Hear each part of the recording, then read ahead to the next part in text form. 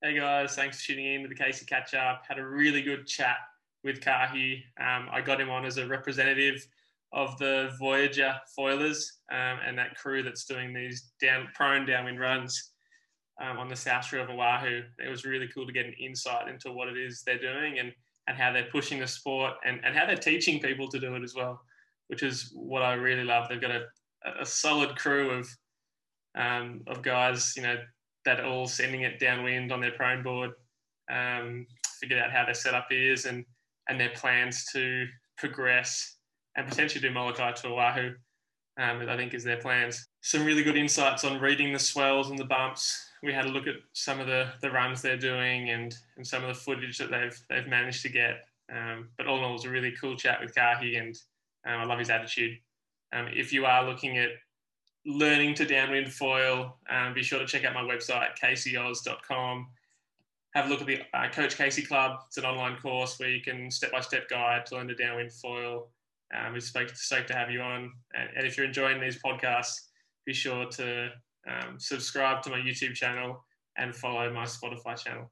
So thanks for tuning in and enjoy the chat. Hey guys, welcome to the Casey Catch Up. We've got Kahi, one of the Voyagers, on, and I'm super stoked to chat to him about all things downwind foiling and really tap into his knowledge of downwinding the South Shore, like literally on a prone foil board, which I think is really, it's risky, but it's probably the ultimate. So yeah, Kahi, give us a bit of a background about yourself and what got you into downwinding. Okay, well, first off, thanks for letting me be on the podcast. I'm stoked to be here representing the Voyager crew. Like I was telling you earlier, I'm not so sure they'd be stoked on me representing them. I'm one of those fringe 18 guys that's always pushing the limit on whether he's going to still be on it or get demoted down to the B team. But yeah, so I got into downwind foiling just simply for the progression that happens as a result of falling in love with the ocean. It's like more or less the penultimate of ocean athleticism, I would say, is being able to prone downwind for long distances unassisted. So, as a young kid, I boogie boarded in Kailua, grew up, started surfing the base, and then picked up a shortboard when I was around 18, and then just didn't stop until I found fishes and alayas, and I rode those extensively. I rode alayas like nonstop for about 5 years, and really enjoyed that feeling. And I think that feeling was actually quite similar to the speed and the connection that you get with foiling. So I don't know, I always kept surfing, shortboarding, etc. And then I fell in love with foiling. I started from the very beginning, split a foil with a buddy of mine. And from there just progressed, man. Like we just started with like the Kai foil, then the Cloud 9 foil, and then in Tavarua, my buddy Dylan let me try it, but warned me that once I tried it, I'd want to buy one. So that was the Armstrong. Rode the Armstrong and bought it on the spot out there. Came back home to Hawaii, and I rode Armstrong loyally for a long time, probably like 2 years. But I couldn't do these downwinders. I just was winging, just getting huge air and catching waves. I was having a great time. But my best friend, like Scotty, the wizard, was like, what are you doing? Come and join us. Like, we're having a good time. There's like 5 of them that were doing it at the time. And I was like, why don't you guys join me? And so there's like this trade-off. Like they would come and try to wing with me, and then I would go with them to try to downwind. And they sucked at winging. I sucked at downwinding. And then one day they let me try a lift, and it clicked, and boom, I was there. Like it was on. Like the lift 200 high aspect, or I think it was the 170, and it clicked. I was like, oh, this is amazing. And it's just been a roller coaster since then. I got on the Takuma, and that even took me to the next level. And I'm happily riding the Takuma 1210 and the 980 for downwinding. And I'm just like, I don't know. There's nothing else I'd rather do as long as there weren't waves than downwinding in the ocean. So it's the ultimate. Yeah, no, that's epic story. Like, especially the fact that you were riding an Alea for 5 years, which to me really stuck out. That's, you were saying very similar, but the way I see it, it's almost polar opposites. You know, Alea's no fins, and then you've gone to a foil board, which is like the world's biggest fin. So, but like you say, like the speed and it's like the lack of drag feeling is what stands out to me. Yeah, Well, it's that, but then it's also the positioning of where you sit in the lineup. Where you would catch a wave with an Alaya is very similar to where you would catch it with a foil. And I found myself with the same types of waves, not necessarily like super slopey and shitty waves, but like really high performance, somewhat slopey waves. And like I learned to read the wave, and the way that you would read it for an Alaya is the same way you would read it for a foil.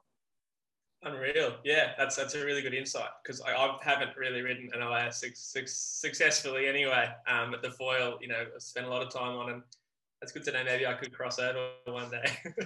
Definitely. But yeah, the reason I really wanted to get you on here, and like as I said, as a representative of the Voyagers, is a lot of people, including myself, have been following this, like, looks like a group of 30 at times. You guys are just sending it downwind. And Yeah. I know from paddling over there that it's an epic spot for it. You've got a bunch of like outer reefs, and the winds kind of cross off where you start, and then it goes to like a perfect sort of downwind rollers. Even on a you know, unlimited race board, it literally feels like you're surfing those big swells past Diamond Head. It's, you know, probably one of the best spots in the world for it. But yeah, like a lot of people have been chatting to me. I was chatting to Dave Kalama last week, and he's like, "Oh, I was over in Oahu. I should have tried to catch up with the Voyagers. We want to know what it is exactly that you guys are doing." So, I guess to start off with, tell us about your first run, and maybe progress us through. Like, is there a beginner's run you start with, then like an intermediate, and then an advanced, or is it just like straight into the deep end? Yeah, I think that the thing that we didn't realize was that this gold mine was right at our front door. The run from Caicos to Tongs is arguably the best and easiest run on the island.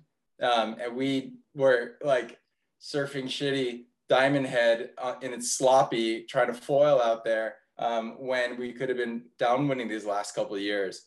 But at the same time, equipment wasn't there yet. Our own skill level wasn't there yet. So it's kind of like happened like evolution in a sense. And this run that we're talking about, the Caicos Psychos, you know, the group of us that go on a regular, it was really just like 6 or 7 of us. And it's been growing. There's different sets. There's the A team, B team, and a C team. So there's a, you know, the B team, when they get good enough, then they get to join the A team. And then C team, you make your way up to the B team. And if you start kooking it like crazy on the E team, you get demoted down to the B team. So you can also get put down onto the B team if you get caught too many times out wing dinging, or longboarding or whatnot. So you'll see a lot of our posts, like if we're posting something of not downwinding, there'll be a hashtag under review. That's like one of our sayings, you're under review all the time. Nobody's actually been demoted, but we love to rag on each other. Yeah. But it's a really close crew of guys. You know, I wish there were more females involved. I hope eventually, and like we're working on curating more female participation, but right now it's just a really tight-knit group of guys. And it's cool because we have some of the world's best surfers in our crew. And they're just like us, you know, just full froth, no egos. And I think what brings us together is like, this is the hardest thing to do, like in my mind, in the world, when it comes to like being out in the ocean unpowered and trying to harness the ocean's energy.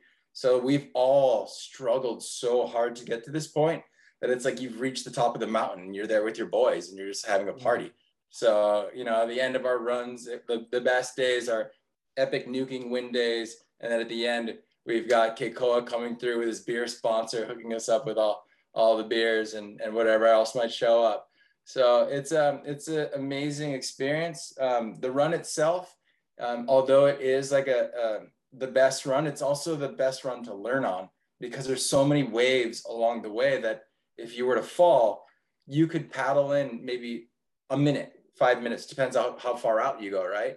And you could catch another one. There's only one section between the end of the lighthouse at this place called Super Gaze and Sleepy Hollows that there's no waves. And if you get stuck there, then you got to either paddle down the beach or back to the waves. But it's not that bad. Like after the experiences I've had way out in the bay, that's nothing. But yeah, it's the ultimate spot. Like when you're learning, you start at Keiko's, and then if you make it to Browns, great. The next day, you try to make it a little further. You just keep making it further and further and further. And I think it helps you mentally to keep having that progress versus going somewhere where you just continually fail, right? Like this place, you have like a landmark, you have a break. You're like, okay, I'm making it further and further and further.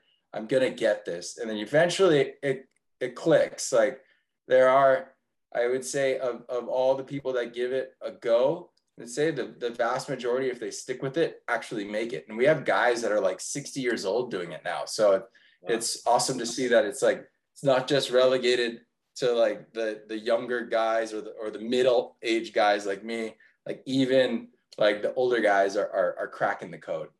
Sounds like the ultimate training ground. And like you said, that's what I always wondered is that, you know, if you're starting in one spot and then having to go out to sea and there's no waves to chip in onto, you know, from there until the finish, and I was like, man, these guys are all either super talented or the conditions are epic for it. And sounds like a bit of both, to be honest. Like you still have to progress. I know it's not easy.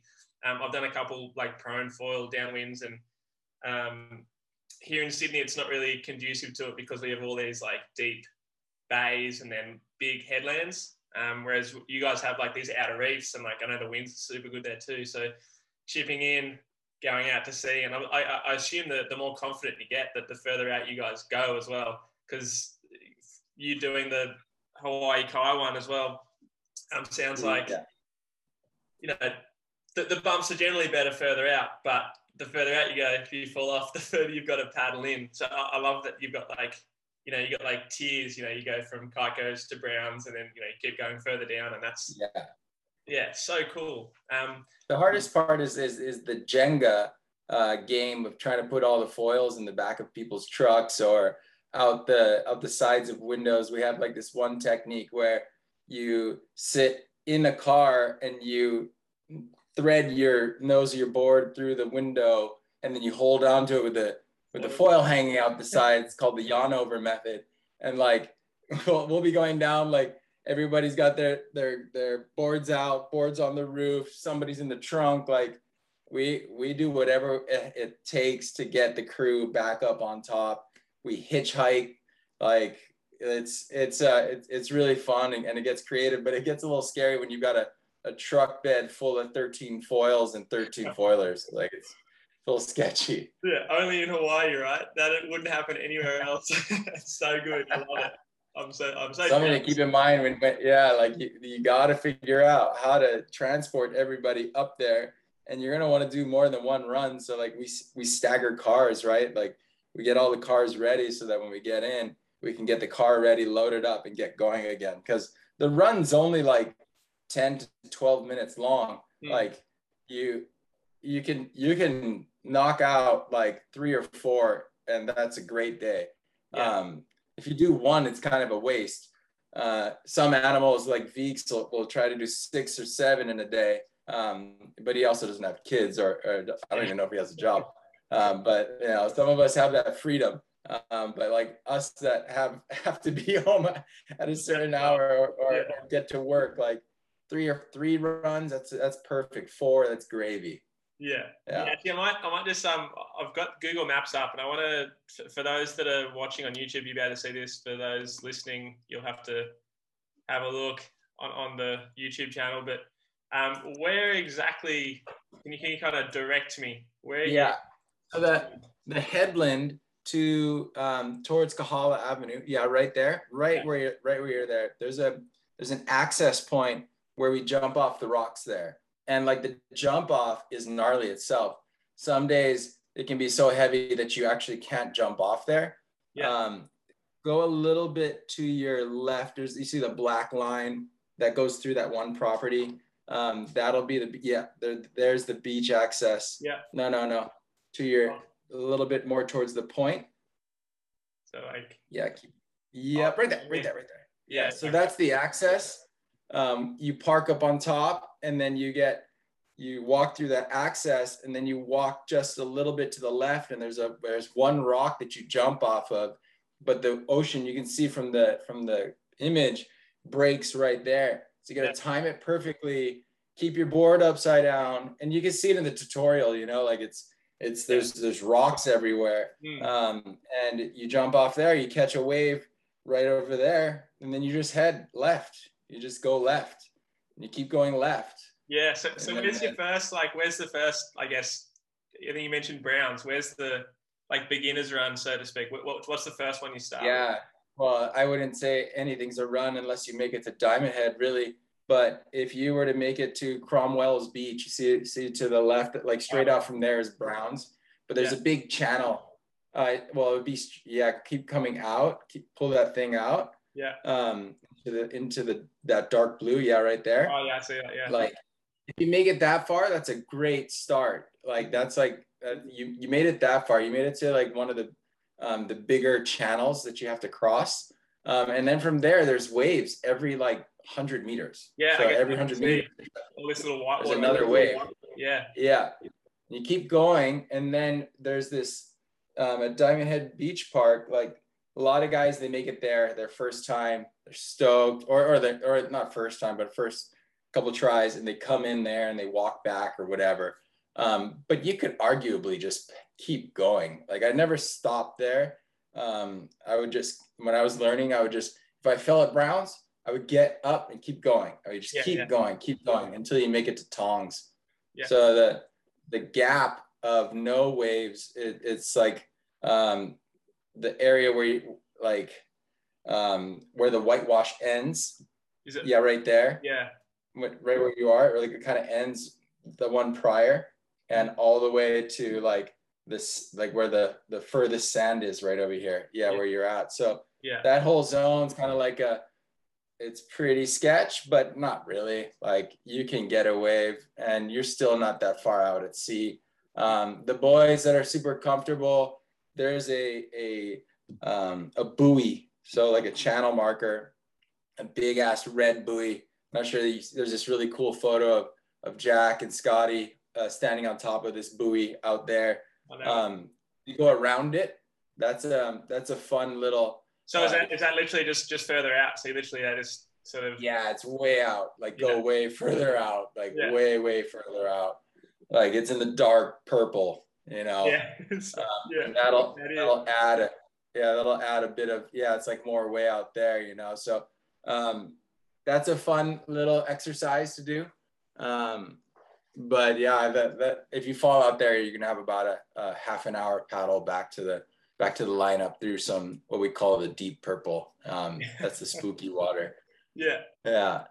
So then you come in at Tongs, or you can come in at Suicides as well. And then if you've got really good east winds, you can ride it all the way, we can keep going all the way to Kaimana's. So that's a special run, because you get to go all the way to this natatorium.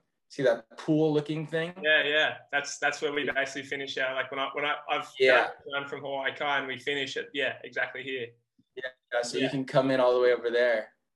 So that adds a little bit of extra gravy to the run. Yeah. Granted, your lines aren't representative of the run. It's a zigzag, and it's a little bit further out. But that's the basic either Tongs or Kaimana's run. You go to Tongs on a northeast, and if it's straight east, you can take it all the way to Kaimana. Or if there's swell, if you've got south swell, you can take it all the way to Kaimana. Yeah, epic. Yeah, so that's that.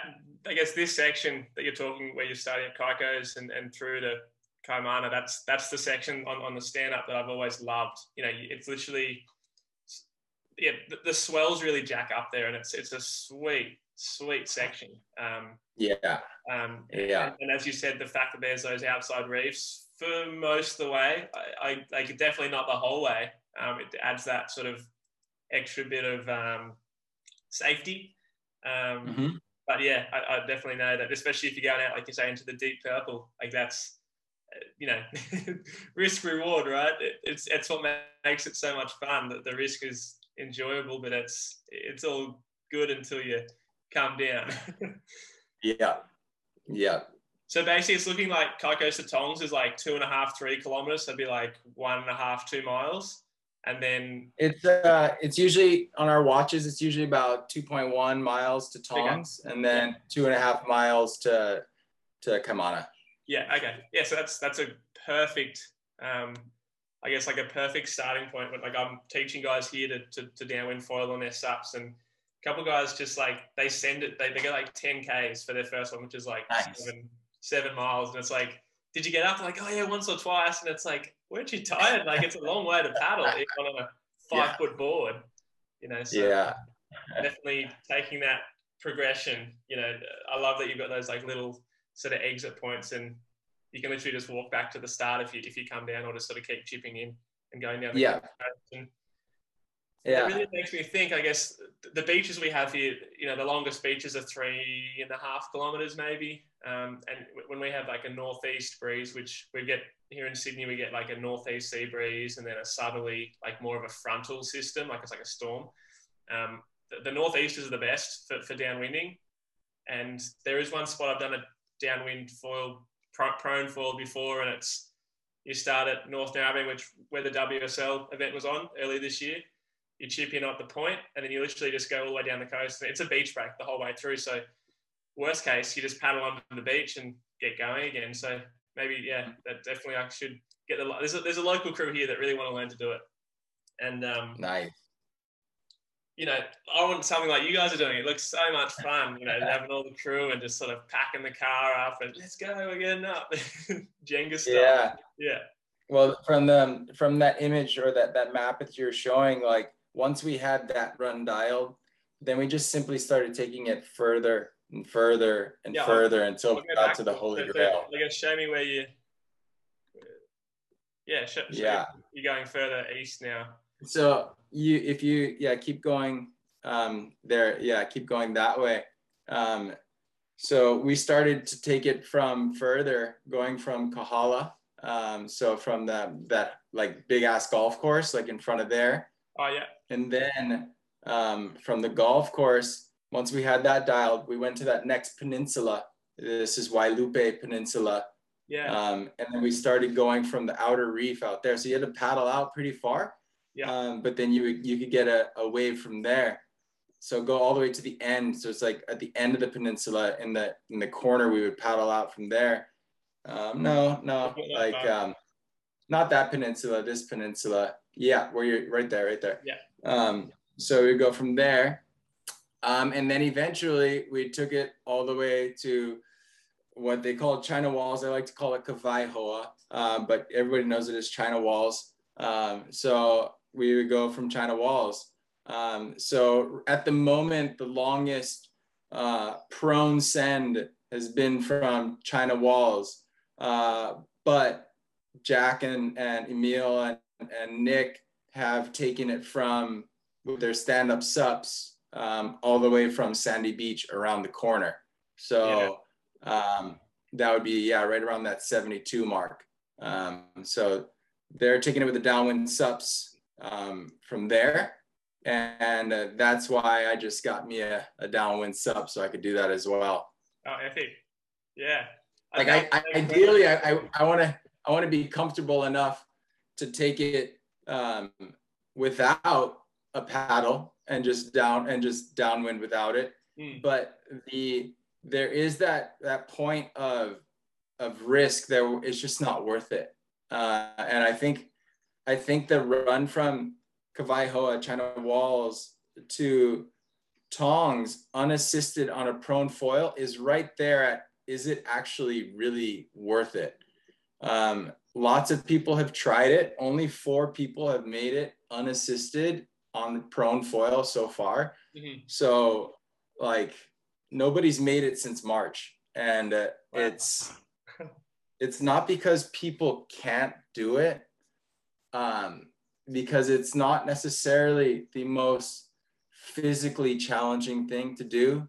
It's because it's the most mentally challenging thing to do. Oh, I totally hear what you're saying. There's like, it's the risk thing. As I said before, it's risk reward. And you know, starting out at China Wall, so I want to call it what you're calling it, Kahi Hoa.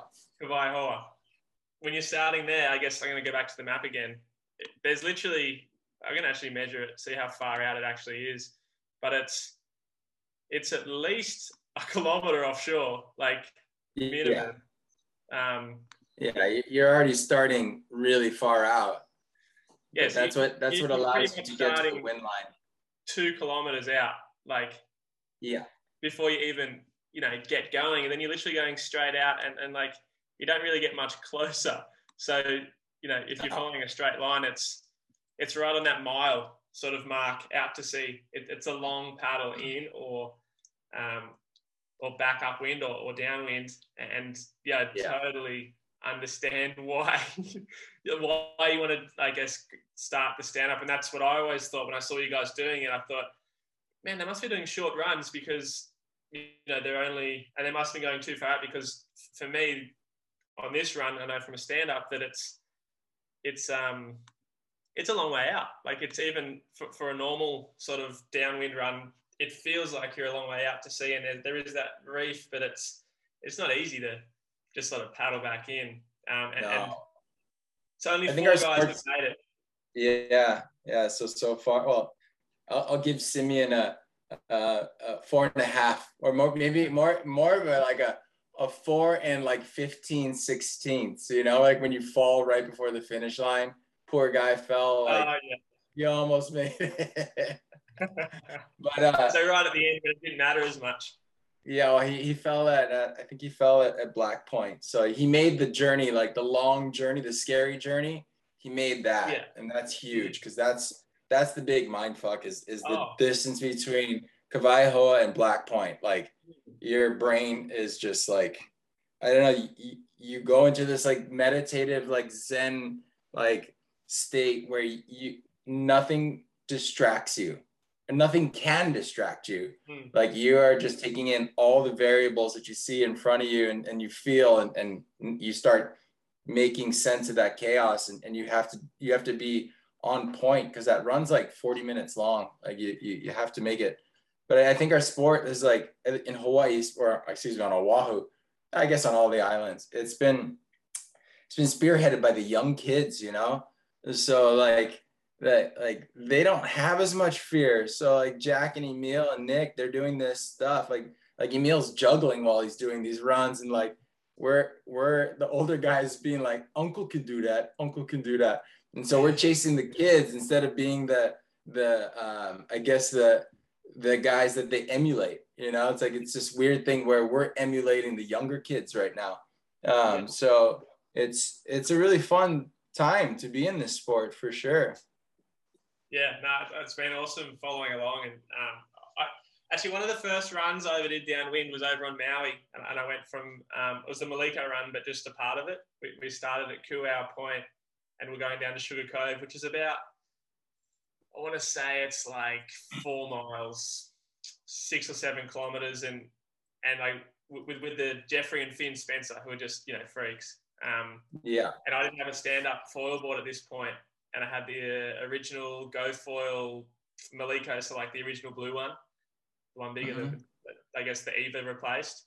And I got going sweet, and it's that like risk thing. I came down and then had to paddle like to an outer reef, and I got going from there, and it was like the Spencer boys, they were like in like probably 30 minutes before me, and I finally got one. I went all the way from an outer reef all the way into Sugar Cove. It was probably like it felt like 10 kilometers, but it was probably like 2 miles, like 3 or 4 k's, all the way on the inside reef, and it was the best. Like, it was the first downwind run I'd really done, and but the risk and the fact that I had to paddle to wait for a chip in and all that, it really put me off it. And the fact that I can stand up paddle and I could paddle up onto the foil, I just never really re-explored that sort of prone foiling discipline, I guess. But I got a mate who lives in Perth as well, and he one of the sharkiest places in Australia, and he's Foil Perth. He's done a couple from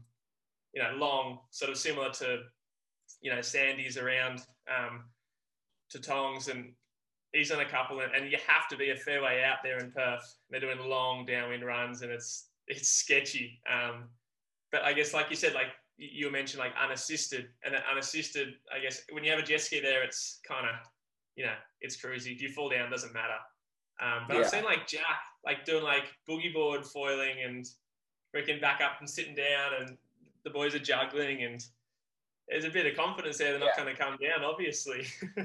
They're fucking around like that on the Kaiko's run. You're not going to be doing that so much on a prone from Kawaihoa. It's just that makes sense. We're not there yet. We're not there yet. And like, wow. We had no subs background. At least most of the Voyager crew, like being from Hawaii, like we didn't sup. We were short boarders. Like almost all of us we have short boarding background.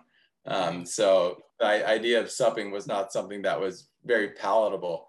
But like now it's like we want to do these extreme voyages. Like I want to go from Molokai. I want to go between islands and whatnot. And you're not going to do that with a prone. It's like, obviously it's physically possible. But I'm a realist. Like I can't, like, give me a paddle so I can get back up. I just got to figure it out now. Yeah. And that's what I've found is that with the paddle, you can go much further distances, and you can still stuff up. Even if you come down, it's like, it's not like shit, I've got to paddle in like 3Ks. It's like, I'll just wait for the next bump and I'll paddle up onto it. And that's, that's like, okay, that's cool. But yeah, actually, like you're saying, like the risk when you're out to sea on a prone board and you could come down, it's debilitating. Like I've done about 75 kilometers nonstop with my SUP foil board, and like not even in easy conditions, but because I'm on a SUP, there isn't that risk. I'm not scared of falling. On a prone board, even doing like 3 or 4 kilometers, I'm like sketched out. I'm like, if I come down here, it's like, it's going to be a long paddle in. It's going to be like 10 minutes just sort of grinding.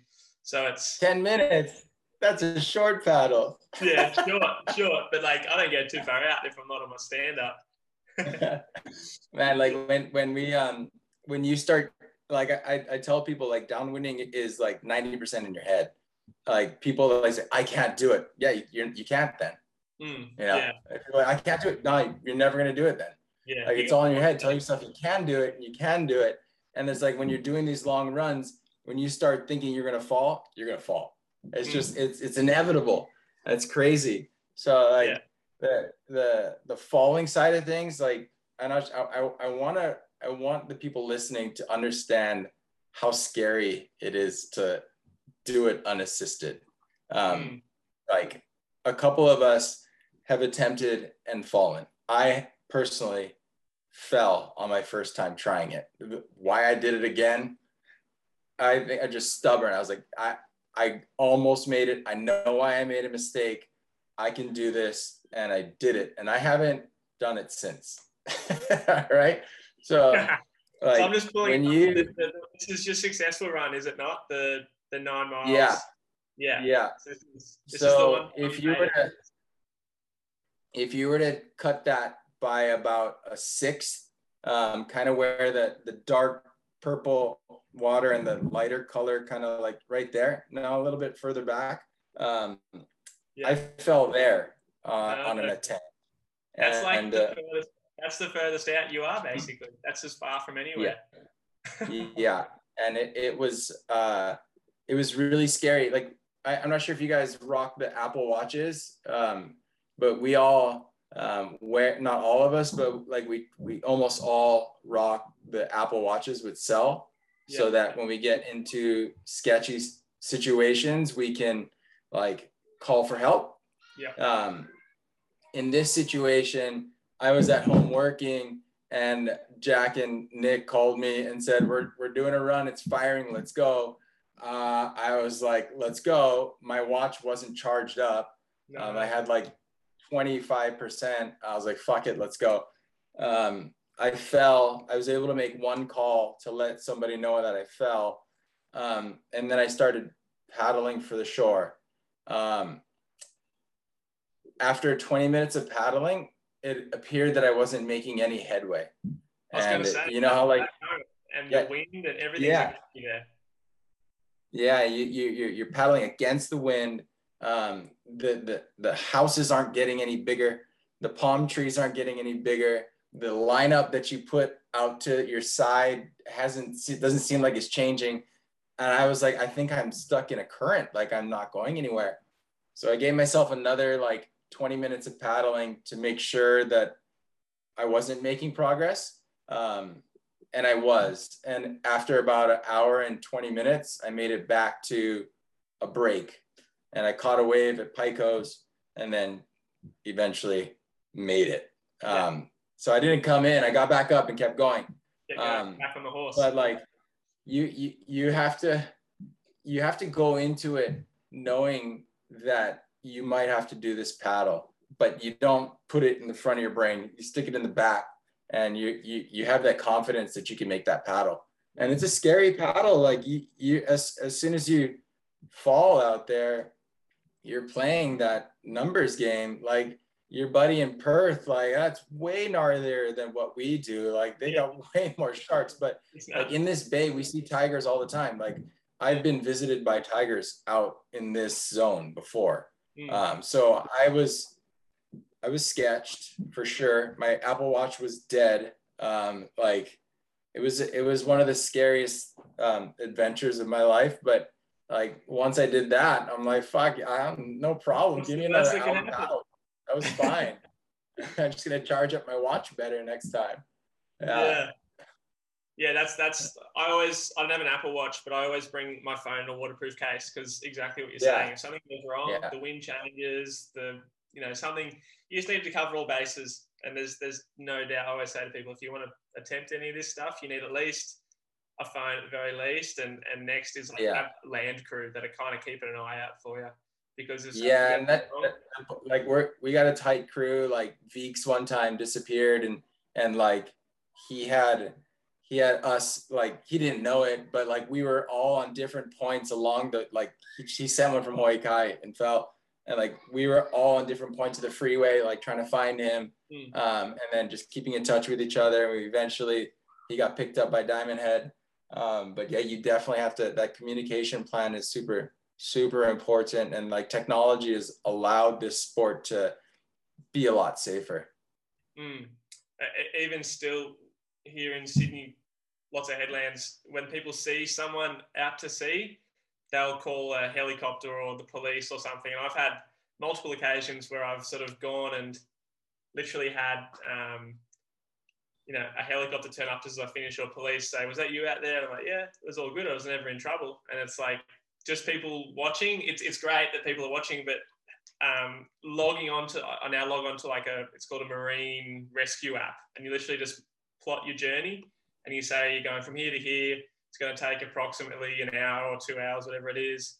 And you log on, log off. So people know that if you're spotted out there, they're not going to call a helicopter. Oh, no, it's this crazy dude doing a downwind foil. He's sweet. Oh, that's cool. Yeah, we should get something like that here. Yeah, it just covers, as you said, covering your bases, land crew, phone, and letting, I guess, authorities know that you're out there doing this for fun. You're not in trouble. Yeah. Cool. Actually, just last weekend, I was out wing foiling, like sort of surfing in the waves. I had a wave break on me, and I broke the leash on my wing, and the wind was a little bit offshore, and the wing was gone. So I was just with my board. Kind of similar story to you. I was on my 4 foot foil board, and I'm trying to chase my wing out to sea. Decided it was too far gone. Started paddling in. That's probably the longest paddle I've had. Actually, that was a good 30-40 minutes, and oh god. It's not fun, is it? Yeah. And then your board's all wide, so you're like this. Yeah, exactly. It's a big of a thing, like who designed this? For winging, it's sweet, but for paddling it, not so much. Yeah. So I guess tell me about. I'm really interested in this part because you've decided to get a stand-up paddleboard. Is that it behind you, or is that a yeah? Yeah, it's my new toy. It hasn't even touched the water yet. I just got it yesterday. Yeah, I was just going to ask. I Pretty guess how much stand-up paddling had you done, and what's your game plan? Yeah. So luckily, like when we now there's people that have done it, so I can ask. But like every other aspect of foiling, there was never anybody that we could rely on to learn, because we were always at the forefront of each new like technique. In this case, I get to look to, like, you know, I called Eric Sturman, Nick Capule, Jack Ho, and got there. And I'm gonna ask you too, you know, eventually, like, give me some advice, man. I'm a noob. Yeah. So like the board design, that was really challenging, because, you know, these things aren't cheap. Making sure that I got everything that I needed in it, volume wise and whatnot. I did attempt a run from Kawaihoa to Tongs with my friend Sup, with Nick Sup one time. And I was able to get it up for about 10 seconds. And that was it for the entire journey. So I paddled the entire way. And like, I have like, being from Hawaii, we all know how to paddle. I guess it's slightly stereotypical, but like we know how to paddle, and we know proper technique. So that part's okay. But with the Sup, like these ones, like, you're not standing side by side. So you're like in your surf stance almost the entire time. And for me, it was really easy. I'm regular footed. So it's really easy for me to go with like my left hand in the lower one and right on the top. So going on this side, but it was really hard to go this way. Yeah. So I more or less paddled on one side the whole way. Yeah. And that was my first intro to Sup foiling. Yeah. And so now, like, what's that? You decided to do the long one. I think I was overconfident. That tends to happen often. Yeah. And then Mother Nature slaps me. He's like, who do you think you are? Yeah. So like now everybody, like the boys are like, hey, like, go into the surf and practice there for a little bit. And then I'm like, I don't want anybody to see me Sup foiling anywhere. No disrespect. I just so I got some little secret spots around here that I'm gonna go practice Sup foiling, and just get that feeling. And then hopefully this weekend send one and go for it. Yeah, I can't wait to I'll have to touch base and see how you go, but like what your friends are saying is it's the perfect advice. You need to start in, like, same when you're prone fall, you don't just go all of a sudden, okay, I'm gonna go send it. You know, you got to learn to, and I'm sure it's the same. Prone, you were starting to link waves, and as soon as you can link 2 or 3, you know, I say 3 waves, and you're pretty much ready to downwind, because people get afraid of downwind foil because it's like, oh, you're out there and you got to link all these bumps. Looks like you're pumping the whole time, and I'm not sure about you, but for me, downwind foiling is easier than pumping between waves. Like when you're surfing, you pull off one wave and there is zero energy in between one wave and the next. Whereas when you're out to sea downwind and you've got the wind at your back, there's all these little tiny chops everywhere, there's swells, and there's all this energy. Like if you can link 3 waves in the surf, you're more than ready to downwind and link waves out to sea, in my opinion. Yeah. But it's a confidence thing for sure. I would agree. And then it's just about reps and learning what the ocean is going to do, and trusting the ocean. Like people, like the last thing you want to do is pump when you're downwinding. You know, it's like, don't pump. Like that's you only pump when you have to. Pump as little as possible. Yeah, you make a mistake, I got to do a couple little pumps, and then you glide again. And just when conditions are good, if you're pumping, you're doing something wrong. Yeah. I guess a gear question for the what equipment are you using downwind on your prone, and are you using the same stuff for your Sup? Yeah, so I use the Takuma 1210 usually with a cane 13-inch stab. I use the carbon setup, so I'm double shimmed on the base plate, but no shim on the tail. I ride it almost all the way forward, but not quite all the way forward. And that's the usual go-to. But when it's nuking, or if the period's real short, then I'll I'll jump to the 980. The 980 is so much more whippier. It's just like a super long wave. You're just surfing the whole way. Yeah. But that one section between Lighthouse and Sleepy Hollows it gets a little trickier because you got to do some pumping. So you have a more chance of falling, but you have a lot more fun. That being said, like the 1210's pretty amazing once you figure it out. And I'm going to be rocking the start with the 1210 on this thing. Yeah, for sure. And I haven't even seen one of the Kajira 1210s or any of the new ones over here in Australia. I'm not sure why, but just here there just aren't any. They look epic. I'd love to try one. I haven't even seen like the whale sort of, what are they called? The tubercles.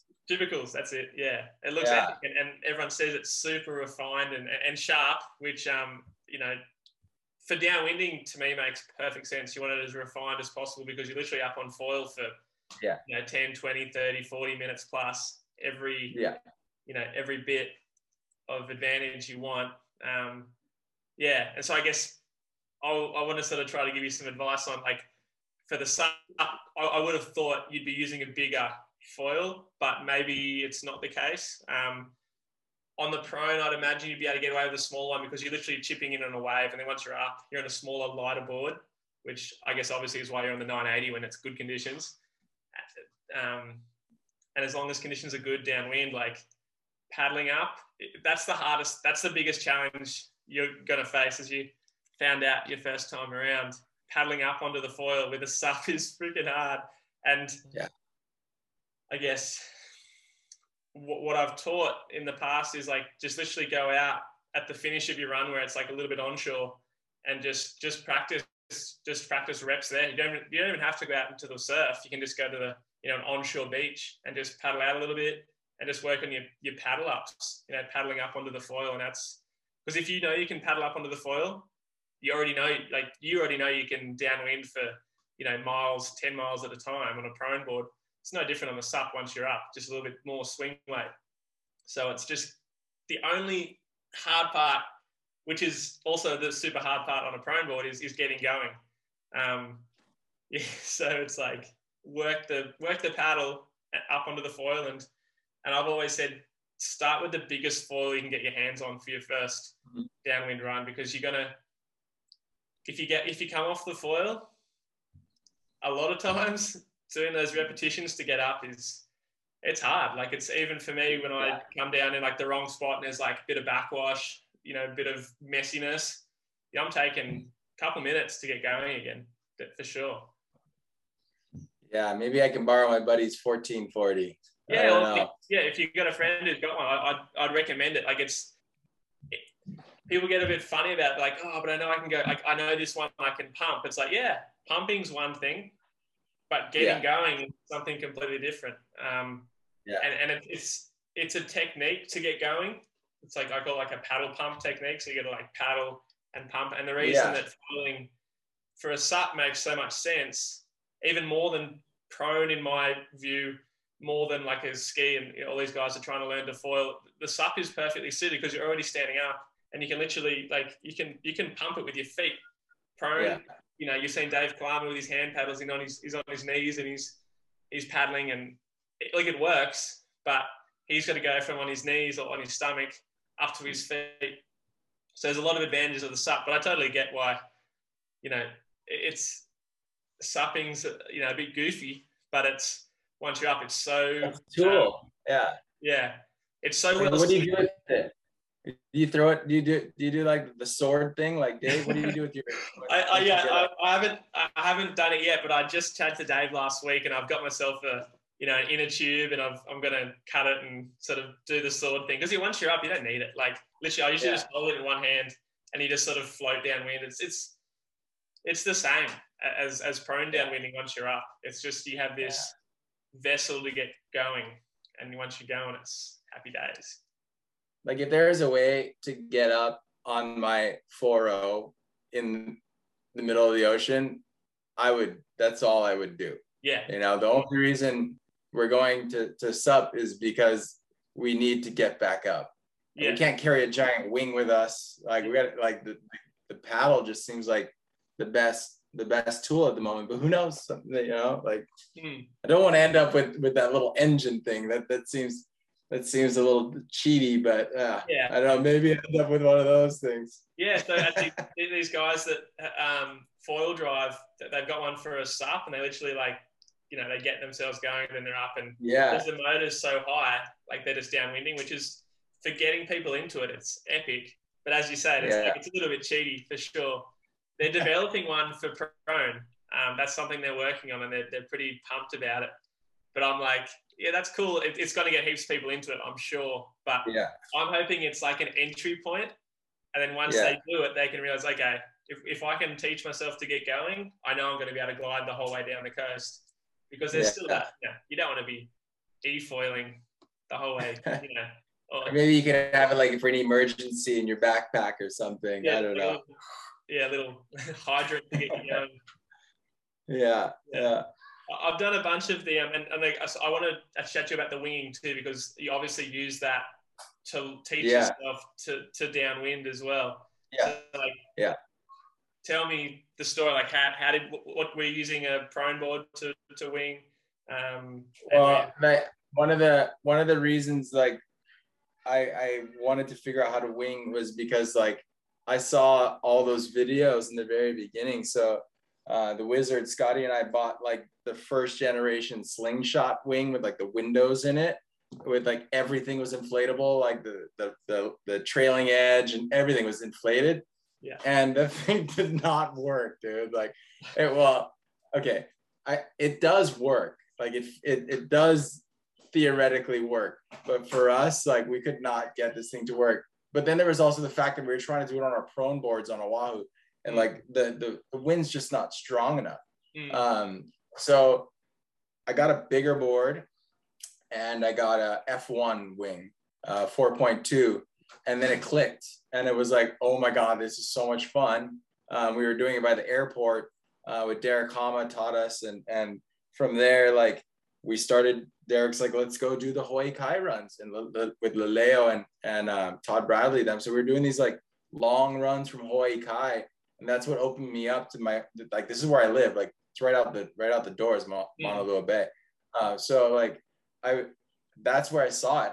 That this is a huge playground that I never thought existed. I can't believe I live here. Like, I just moved here like maybe a year into it and found this. I was like, oh my God, I was surfing all the waves, and now I got this downwinding paradise. So that was like the intro was the F1.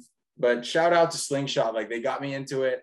I met that dude, I think his name is Tony or something, in Hood River once. Dude was super cool.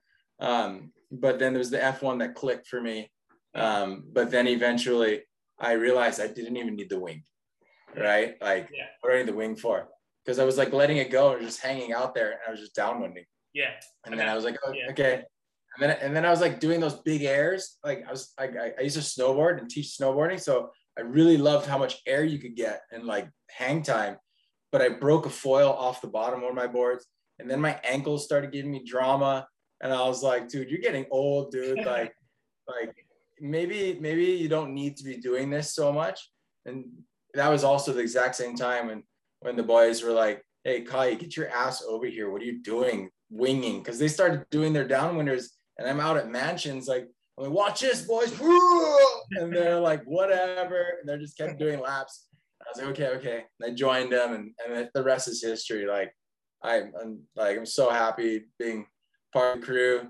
You know, the Voyager fam is tight. And I think the cool thing is, like, if you're not from here and you want to give it a go, we're super aloha, especially if you're giving us rides. If you're new to the community and you're coming to do these runs, don't just have mom drop you off. Like, if you're too young, have mom drive us. Yeah. We're not above taking rides from your mom or dad, or drive. You know, like, the only dramas we've had is when kids show up, or adults for that matter, and they want to do laps with us, but they're not offering up their car. Yeah. That's the same thing we have here with downwind. People that are new, they just rock up. It's like, so what's going on? Like, what do we do? It's like, yeah, you leave your car here. we'll drive up, Yeah. come back. You got to give me a lift back up to my car. They're like, oh, is that how it works? Like, yeah, it's like an education thing. Yeah. You can't just rock up and expect everyone to do all the heavy lifting. Exactly. And have cold beers for the boys. Yeah. Come on. We're going to give you the guidance and the insight. All we ask is for cold Modelo's. Yeah. That's too good. So I guess what's the next step for you? Like you've done one long one. Are you going to go from Sandy's next? Yeah, I think like the next, well, first is I got to start making the Kaiko's run with this thing, and then Kahi Hoa, and then Pele's chair. So Sandy's, or even further, right? So Pele's chair, that's a super good run. We go from Pele's chair unassisted to the blowhole. It's a really cool run. And you end up in a blowhole, like it's right where they filmed Pirates of the Caribbean, and all the tourists that are taking pictures and they're freaking out. Like, where did you come from? So that's a really, really cool run. But we want to go past it and just keep going all the way around. So, and then from there, I want to go Maui to Molokai. That was my next question. Yeah, Molokai to Oahu. Yeah, that's something I'd love to see, like this downwind foil community, like do some of the established races like M2O and like M2M, you know, Maliko runs. Yeah. Over on Kauai as well. You know, there's so many.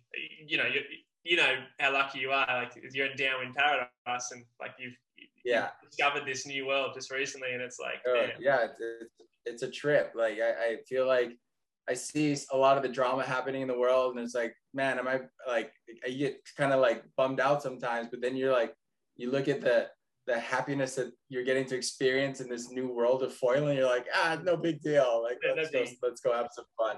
Yeah. So like foiling has been like a godsend, especially at my age. Like I'm 42, and like, if this foiling had come in my 20s or 30s, I might not have even done it. I would have just been so into shortboarding or riding Elias still. Like this sport, it gives us like middle-aged or young people like extra legs, you know, like even the older crew, like you said, you got 60-year-olds, and same here, we've got some older dudes like winging and wanting to do the downwinders. Actually, another question I wanted to ask is, what dimensions are your stand-up paddleboard? Like how big is it, or how? It's 5'11" by 23 by like 4.5 inches thick, and it's 89 liters. So I wanted to get something that was a little more narrow, and but with enough volume for me to be able to stand on it without it just tipping over. Yeah. So we'll see. I haven't even put it in the water. We'll see. Yeah. Well, like it sounds like that's a good, like mine's 6 foot by 24, about 80 liters. That's what I'm using. So you're right in that same ballpark, which is going to be. I'm stoked. When I saw the Voyagers like the first time, like proning, I'm like, they must only be doing short runs, but I'm so stoked to hear you guys doing these long ones, and you're ticking them off, and you're going to go longer and longer, and learn to stand up and get yourself going without having to chip in, and get yourself going in the deep water too, which is so cool. You know, another little tidbit of advice that I'm going to try. It's relatively new. Scotty the Wizard's been rocking a front strap just for his front foot on the prone unassisted, and my buddy Jesse just tried it yesterday, and he was like, it's game changer. Like, you got to do this. So there's something to it. Throw a front strap on when you're downwinding. You know, your back foot moves around, but that front foot doesn't necessarily move around that much, and it gives you that additional like pushing forward to get it, because like you get into these situations where your body is making these tiny micro adjustments. You don't even know you're doing it. You know, like when you're in the zone, your body's just acting, and you're riding these bumps, and it knows that you just got to give it this little forward. And I think that strap gives you that additional, and then also just the torque, right? Like you just start yanking the turns even harder. So. A bit harder, can't you? I haven't tried the strap downwinding, because to me, when I start paddling, I sort of like my stance is kind of like, I call it like a split stance. So I'm like this, and then like as I get up and going, I'll sort of widen my stance and get my back foot sort of more over the foil.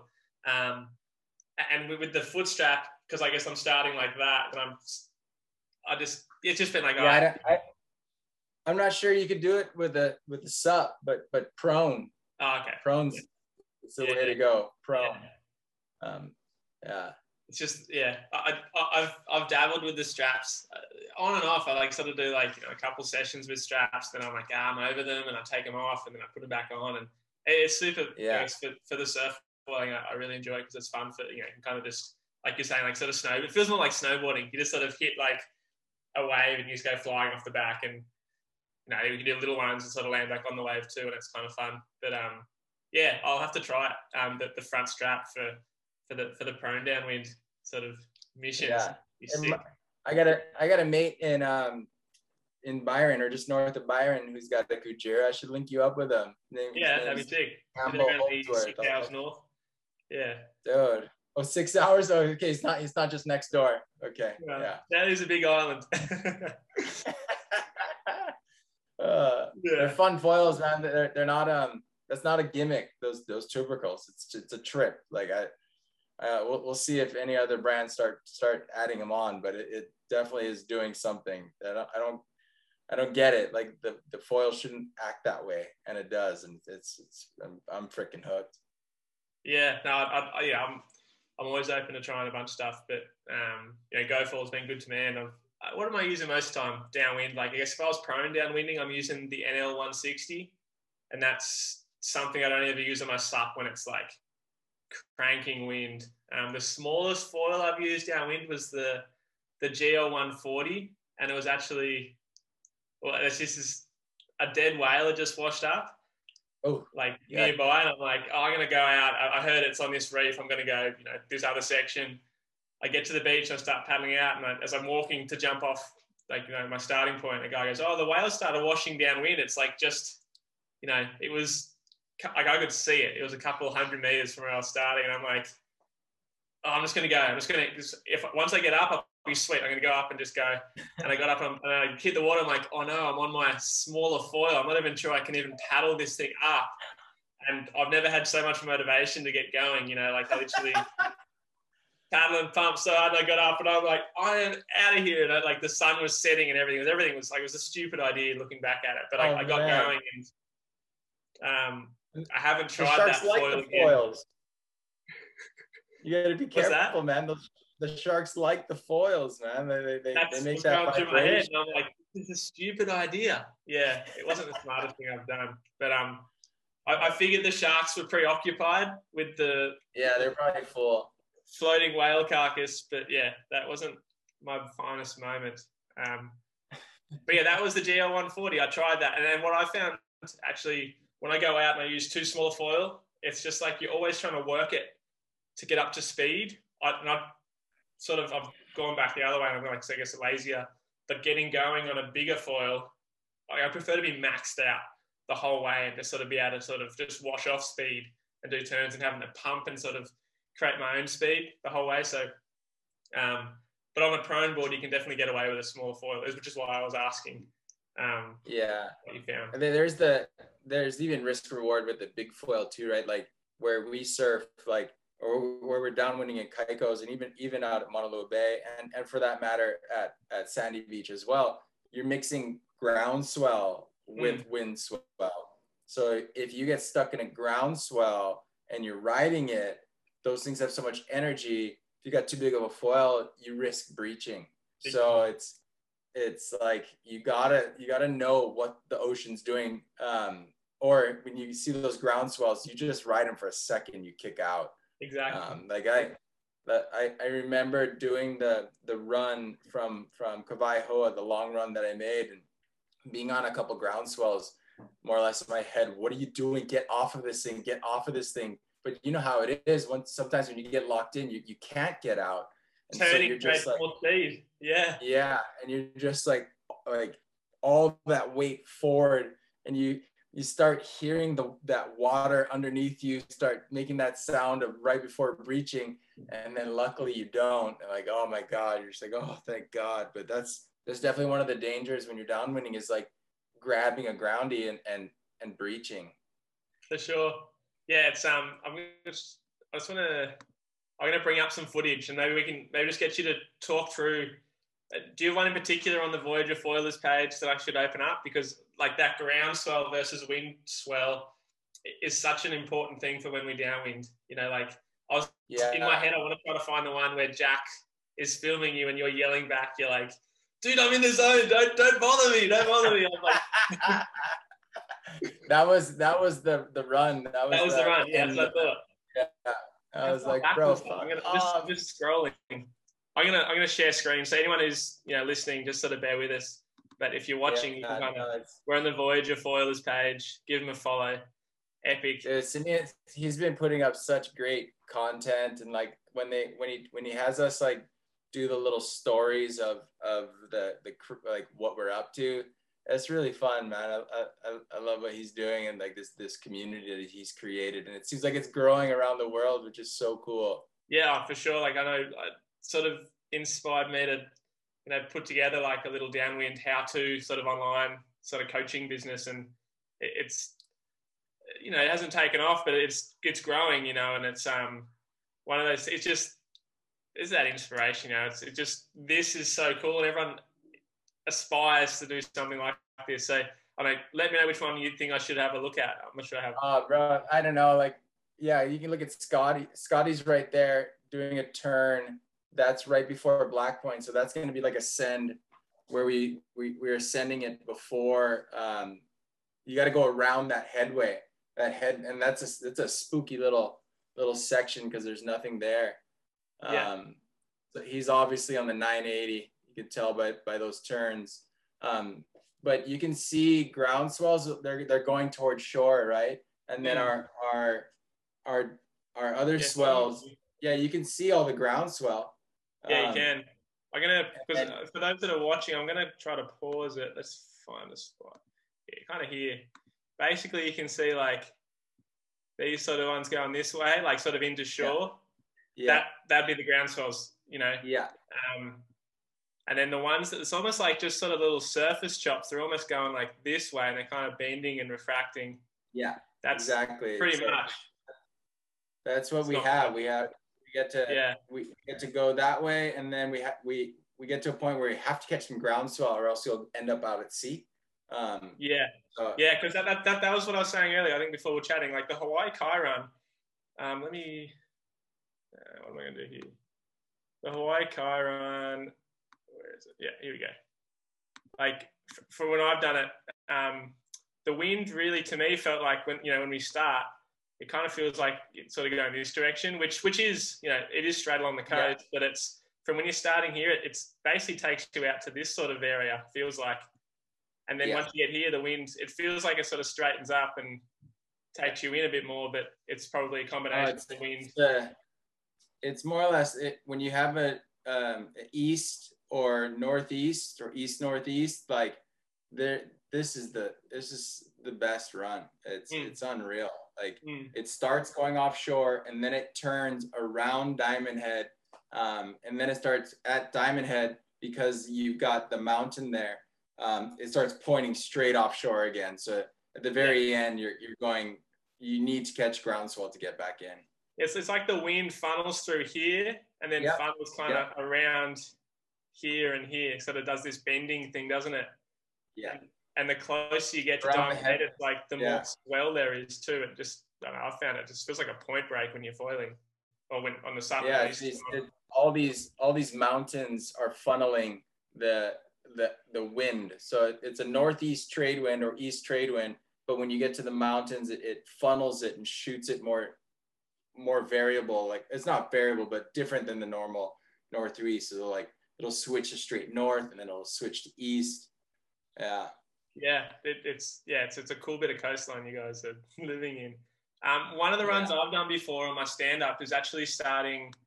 It's like the Makapu run, and starting like literally right there. It'd suck on a foil because you got to get you got to launch from here basically on a stand-up or an outrigger. You just sort of paddle out.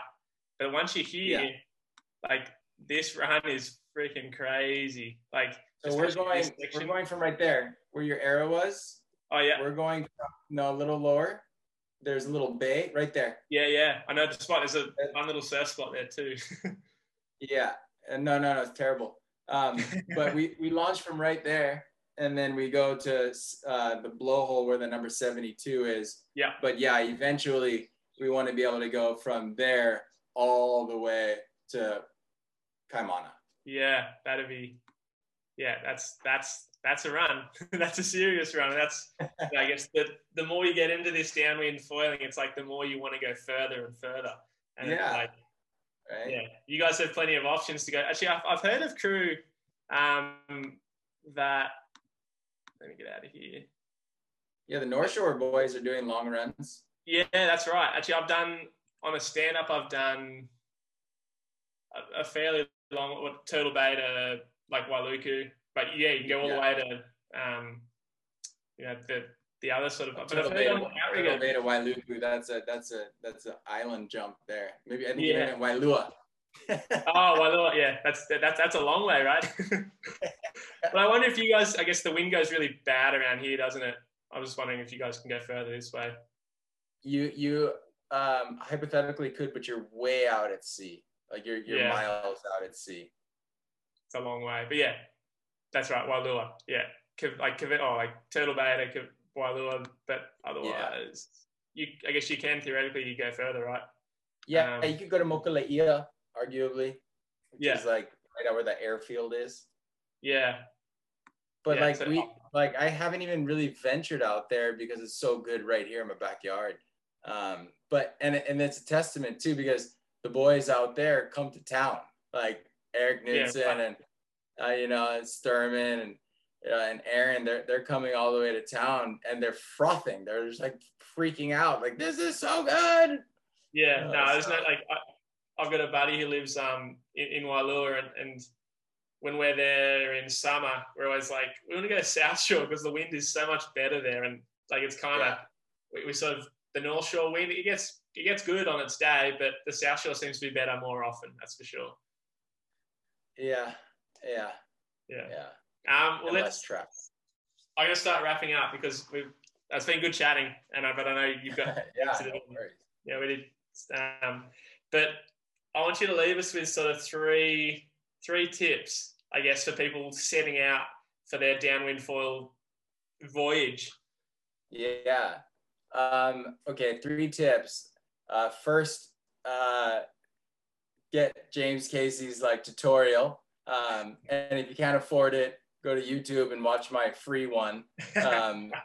It's a bit of comedy, but like within that would be my number 2 rule, or tip, and that's just make sure you have the right equipment. Like we see so many guys show up with the wrong equipment, or like there's no way, like you're showing up with like a dihedral wing, a surf wing, trying to do a downwinder, like you're not going to make it. And it doesn't matter if you can pump 2 out of 2 or 3 waves, it's not going to happen. So you don't necessarily need a high aspect wing, but mid aspect, high aspect, like make sure you have the right equipment, and then your board as well. You can't have a giant board unless you're supping. So just make sure you have the right equipment. That goes for everything, like just wing foiling or even regular foiling. Just have the right equipment.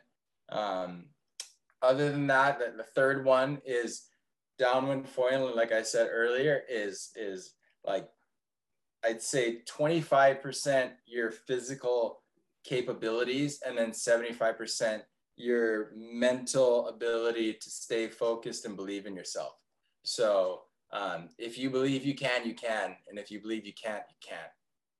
Yeah, that's a really good tip. It's like when you say like avoid that rock over there, and every time people, what rock, and they look at it, they're going to hit it.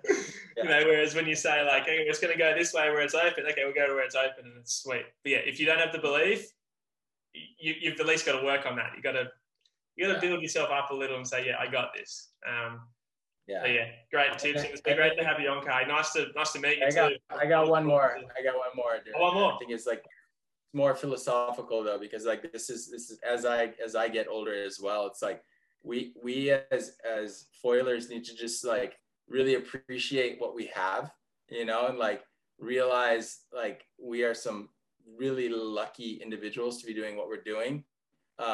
I feel like we need to start opening this sport up to those less fortunate, So that's kind of what I want to see in the future is figuring out ways to bring in a more diverse crew into the fold of foiling.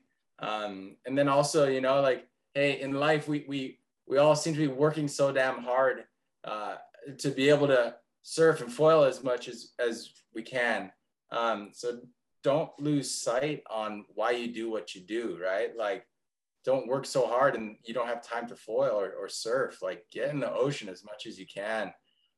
So yeah, I just want to thank you for letting me be on this, and hopefully the boys don't put me under review for doing this podcast. But I appreciate the opportunity. No, it's been great to have you, Kahi, and thanks for your time as well. And I'll try to. You have to pass on some details to some of the other boys. I'll try to get them on as well. But yeah, great. I guess that last tip, that was probably my favorite. You know, a lot of people I know, they work so hard so they can afford, another board or another foil, but then they can just continue working. They never even use the board or the foil. It's like, don't lose sight of what we're, I guess not what we're here for, but like what we're here to have, the meaning of life. Like, it's like, well, what's the point? But it's like, if you're having fun, then and you're sort of sharing the fun. To me, that's what it's all about. So if you can get out there and share the stoke and, share equipment and get more people into it, epic. Yeah, that's what's all about. Or give a Voyager a ride back up when they're hitchhiking. Exactly. Look out for them.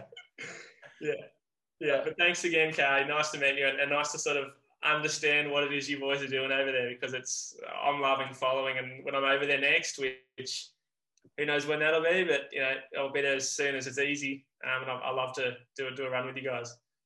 Likewise, dude. I love Australia. I've traveled all over the place. Your country is amazing. I really enjoy it, and I'm a huge Johnny Farnham fan. So let's go. Heavy. Let's do it.